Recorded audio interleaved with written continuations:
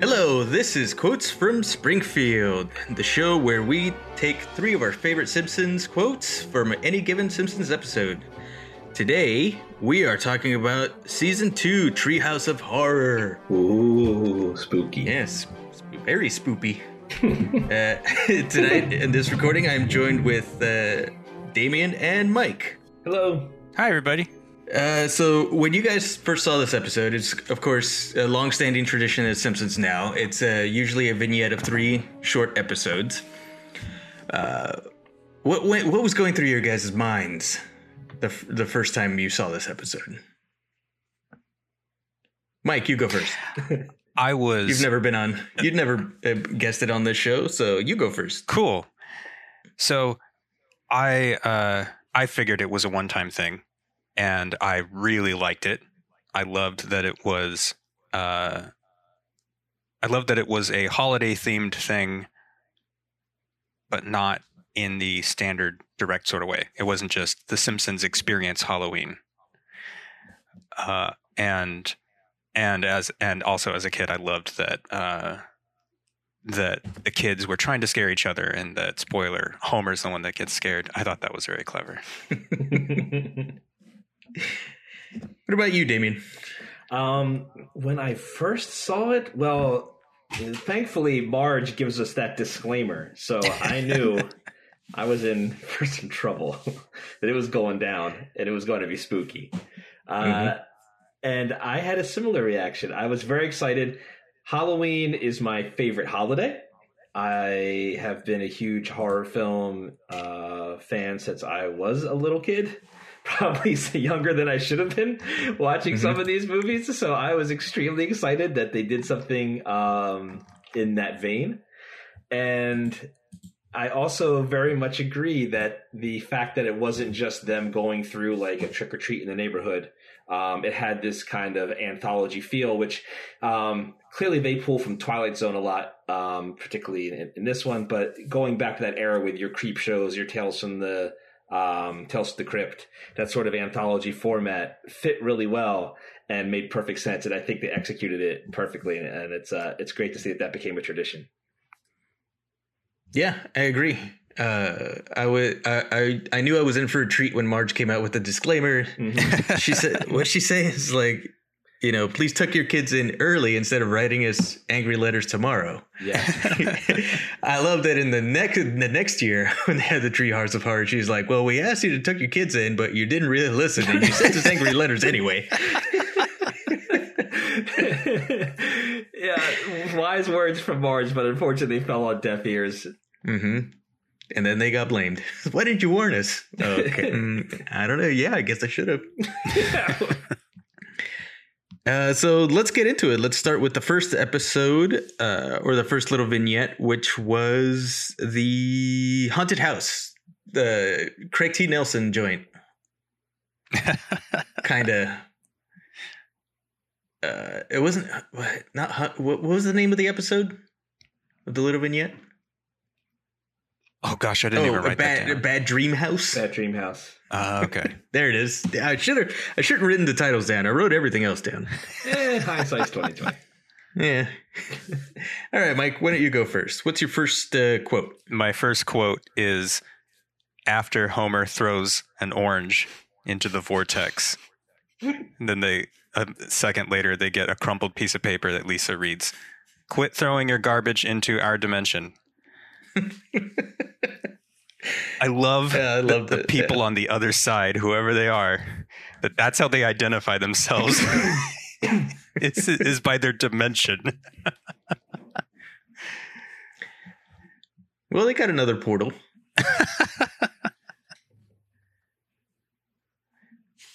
Pretty slick. It did. That looked pretty cool. Homer threw in that orange. That's true. The good backlight effect back in traditional animation days. Damien, you got a quote from this vignette? I do. Also, just love the word vignette. It's such a fun word to say.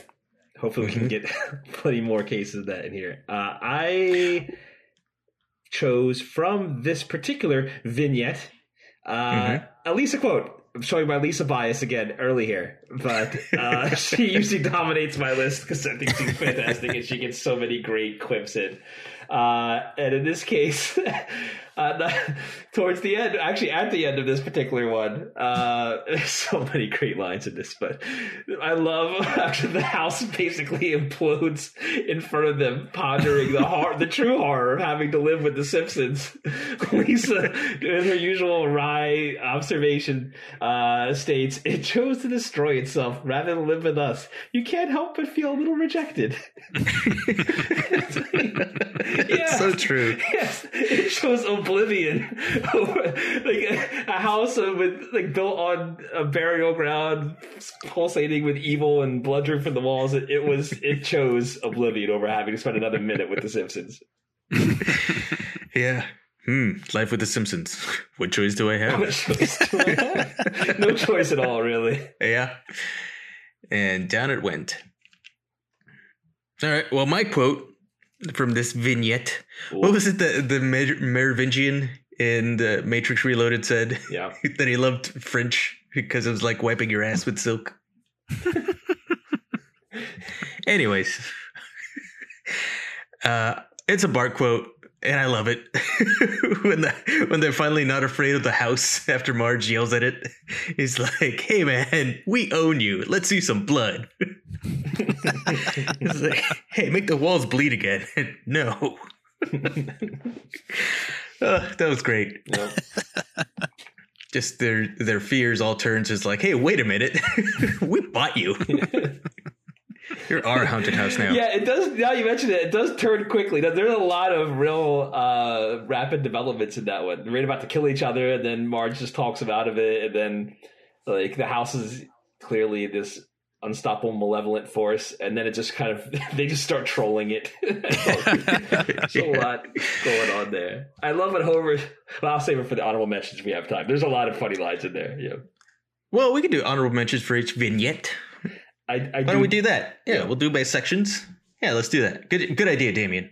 Thank you. I totally intended this to go this way. Mm-hmm. Well done, me. I will toss out a quick honorable mention then. When Homer's on the phone telling him that, basically giving the coach, Craig T. Nelson's speech again, like, "You moved the headstones, but you didn't move the bodies." Like, Poltergeist lied on the phone, and like the guy's like, you hear him pause, he's like, "Really? I don't recall that." The guys explained to him that they did mention it 5 or 6 times, and he just apparently didn't pay attention. So it's kind of on them. That was a good twist. Yeah, that's in syndication. That was the part that usually got cut. Yeah, to make room for more commercials. So I keep forgetting that part's in there. I hadn't seen that joke since 1990 or whatever until I bought the DVD, got the DVDs just last year. I finally saw the joke again. Wow. There it is. That's fascinating. I did not know that. That's really cool. Every episode has at least one joke cut out in syndication, and oftentimes it's one of the most clever jokes. I don't know how they decide these things. Huh. It doesn't have to do with the main story. But then again, all the really funny gags don't have to do with the main story.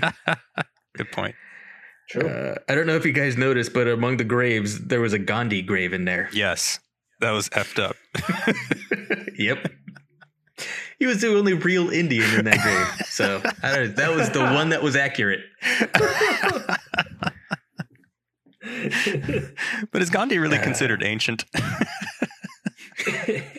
There are a couple things wrong with his inclusion. Yeah. I have one other honorable mention when Lisa is like, "Why are you trying to kick us out? Are you trying do some? Oh, damn it! This is the one line I didn't write down. This is pretty long." It's like, "Are you afraid of maybe even loving you?" Yeah. The house is like, "Give me a break." It's like, "Hey, don't talk to her that way." And Marge steps up to defend her. Lisa's so like self-satisfied when she says like, "Maybe even loving you." she thinks she's got it nailed. Mm-hmm. It's like, "Hey, listen, lady. Oh, don't you call me lady. My name is Marge Simpson." Yeah, Marge was ready to move out, But then as soon as she started fighting with the house, she's standing her ground. Look, we're gonna have to learn to live with each other, please. That was awesome when she went off on the house, though. Yes. Like, your insides are gonna rot, and your eyes are gonna bulge and pop, and all sorts of other horrible stuff.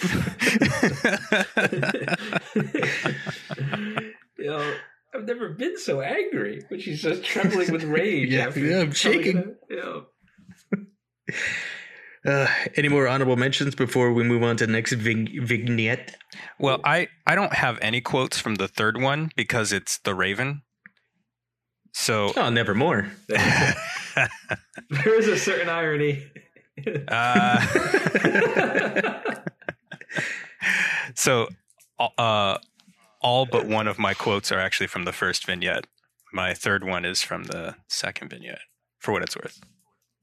Oh, okay. Well, lay the second one on us before we move on. So my next bad dream house is, I never noticed this part until I was an adult, which makes me wonder if it's actually the intention. But visually, what they tell us is that after the house mind controls Bart and Lisa to kill everyone, Homer just picks up an axe and says, "They're all against me. They all must die."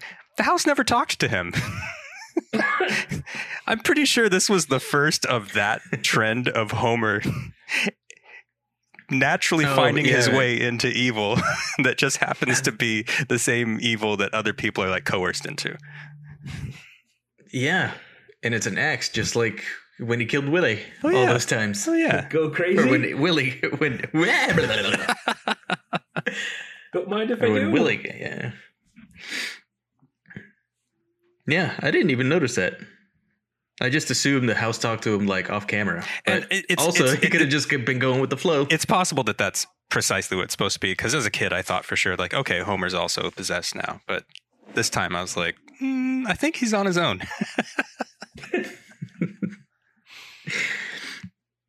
All right. Next, we move on to Hungry Are the Damned. And Mikey, you said you have a quote from this one, right? Yeah, I do. Okay, but you already went on your second one. So you go next, Damien. Sure. So from this episode, I would go with when Kodos first shows up. They get taken aboard the spaceship, and Marge is surprised to find that they're speaking English to them, which she remarks directly, "Oh, you speak English." Actually, I'm speaking Regalian. By an astonishing coincidence, both of our languages are exactly the same. maybe it's just working with translation and things like that a lot makes that particularly both funny and kind of appealing to me. That would be nice if you had more situations where language just happened to be exactly the same, but not that common that such a thing would happen. But there you go. Mm-hmm. Well, my second quote is, I believe it's from Kodos. When they clear out all the space dust from the cookbook, and they're like, "What, are they joking? No, they're serious. Thought we were going to eat them." And you just hear off to the side, "I slaved in the kitchen for days. You're not the only sentient creatures with emotions, you know." And I love the quote, "Well, if you want to make Serac the Preparer cry, mission accomplished." There goes my third quote. I love if you want to make Serac the Preparer cry, mission accomplished. It's so good. I don't think I've ever heard or seen James Earl Jones cry on camera anywhere else. That alone is why I almost picked that quote.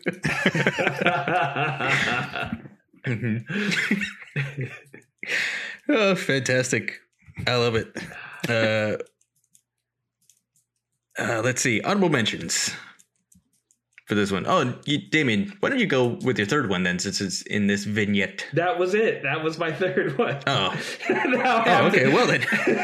Now I have to quickly scramble to find an alternative entry.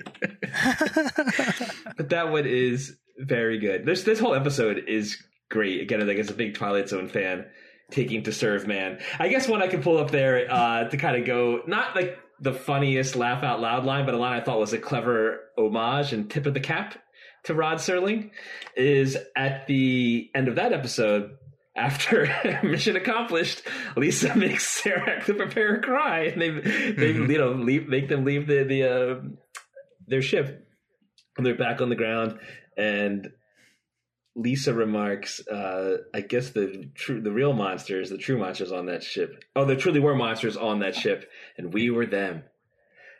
Which is a nice shout out, I feel, to Monsters Are Due on Maple Street, in which people find out that the real monsters are them after aliens kind of set them against each other. One of my favorite Twilight Zone episodes.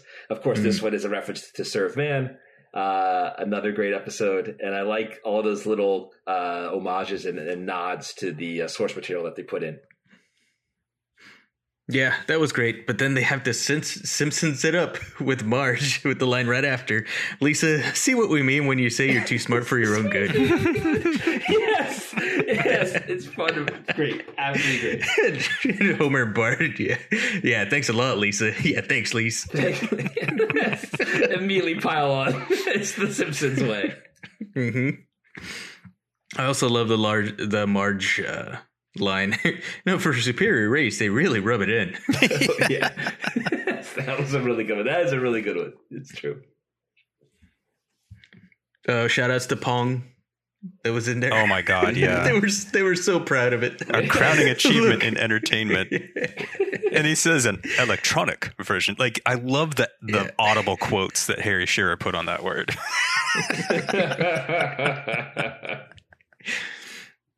Your primitive tennis rackets. Yeah, table tennis. He goes into depth explaining a video game to them.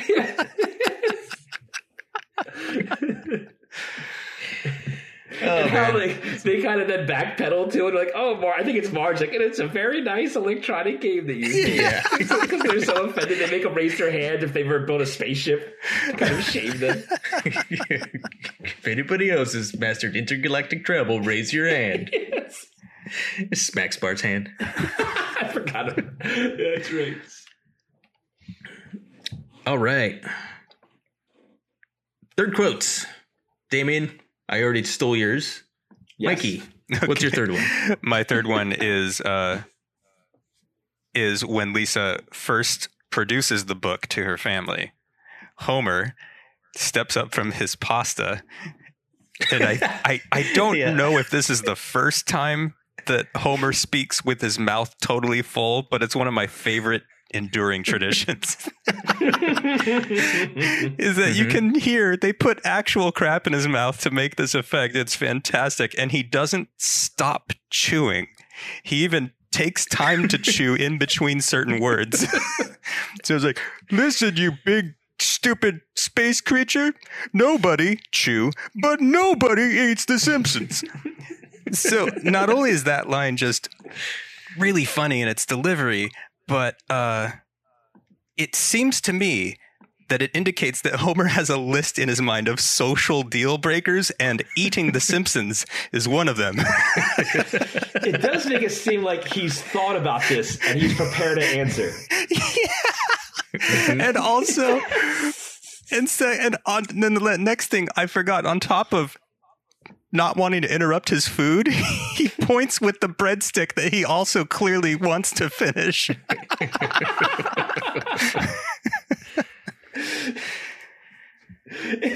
Like, for something as grave as being about to be devoured by extraterrestrial menaces, and then also like his own indignation at the suggestion, he seems very unwilling to prioritize anything above the breadstick and finishing his mouthful of food.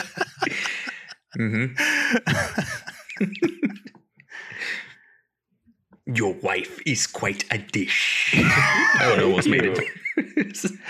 Why were you talking like that if you weren't going to eat them? That was actually a funny thing I noticed. This is like a honorable mention, is that they had James Earl Jones for that episode, but still they didn't use him for the house, the poltergeist. Yeah. They just had, I guess, probably Harry Shearer trying to make his voice as deep as possible. It's like, but you got this other person with a deeper voice. Maybe he showed up late. Totally possible. It's a half day. Yeah. For J-E-J. Jej. As his friends call him. Jej. Dredd. Well, on to The Raven by Edgar Allan Poe, which he is listed in the credits. So that was cool. As well he should. Mm-hmm. Be. But there are a couple of quotes. I'll get to some honorable mentions because these were original lines that I really liked before I get to my real one, which is from the episode. From the reading.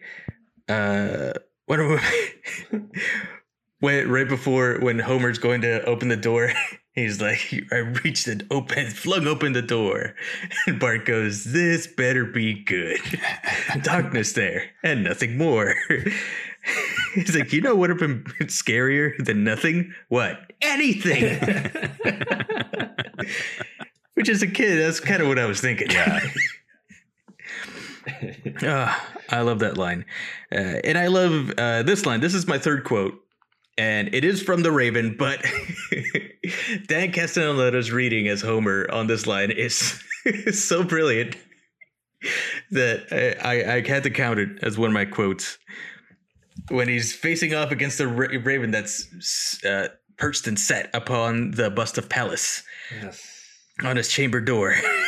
And he goes, take thy beak from out my heart and take thy form from off my door. Nevermore. Nevermore. That's when they have him delivery. spin his fist around when he sticks his arm out. That's freaking fantastic. Oh, man. I love that. I look forward to that line every time I watch this episode. And then another honorable mention afterwards is like, Lisa, that wasn't scary, even for a poem. I never noticed that. That is a good line. And Lisa continues, well, it was written in 1845. Maybe people were easier to scare back then. Oh, yeah. Like Nightmare on Elm Street is pretty tame by today's standards. Yeah. Any other honorable mentions? I have one from the Bad Dream House, which is when the house is first trying to convince Bart to kill his family. You must kill them all. They all must die. Are you my conscience? Yes, I am. Whenever your conscience hesitates for a second before answering, Yeah. It's not your conscience. 7 times out of 10, it's not your conscience. It might be Carl from the last episode. From Simpson and Delilah. Oh, that wasn't just a sweet voice narrating my letter. If only it was Carl. If only. My mother told me never to kiss a fool. Yeah. Harvey Arstein as the voice of the house would have been a great choice. Oh, that would have been great. They should have kept him for one more episode. Should have. Really should have. Well, I guess that does it for this episode. Thank you guys for joining me. It was a lot. I always love doing these episodes. Absolutely. Thanks for having us. Yeah, thank you so much. Great time. And for our listeners, thank you for listening to this episode that's only on Patreon, and it's free until this coronavirus is done, which seems like it's never going away. So, Never more. Yep, this virus has sat upon my bust of Pallas. A pallid bust of Pallas. Yeah. Well, we'll see you next week. Smell you later.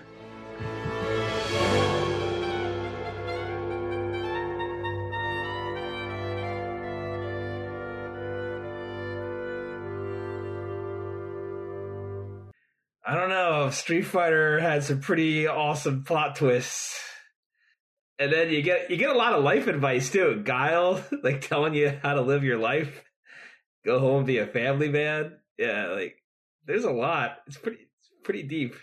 You get to dance with Gorbachev? if you win with Zangief. That was awesome. What the hell was going on in that game? That'd be a good podcast episode. This could be called "What the Hell Was Going On in Street Fighter 2."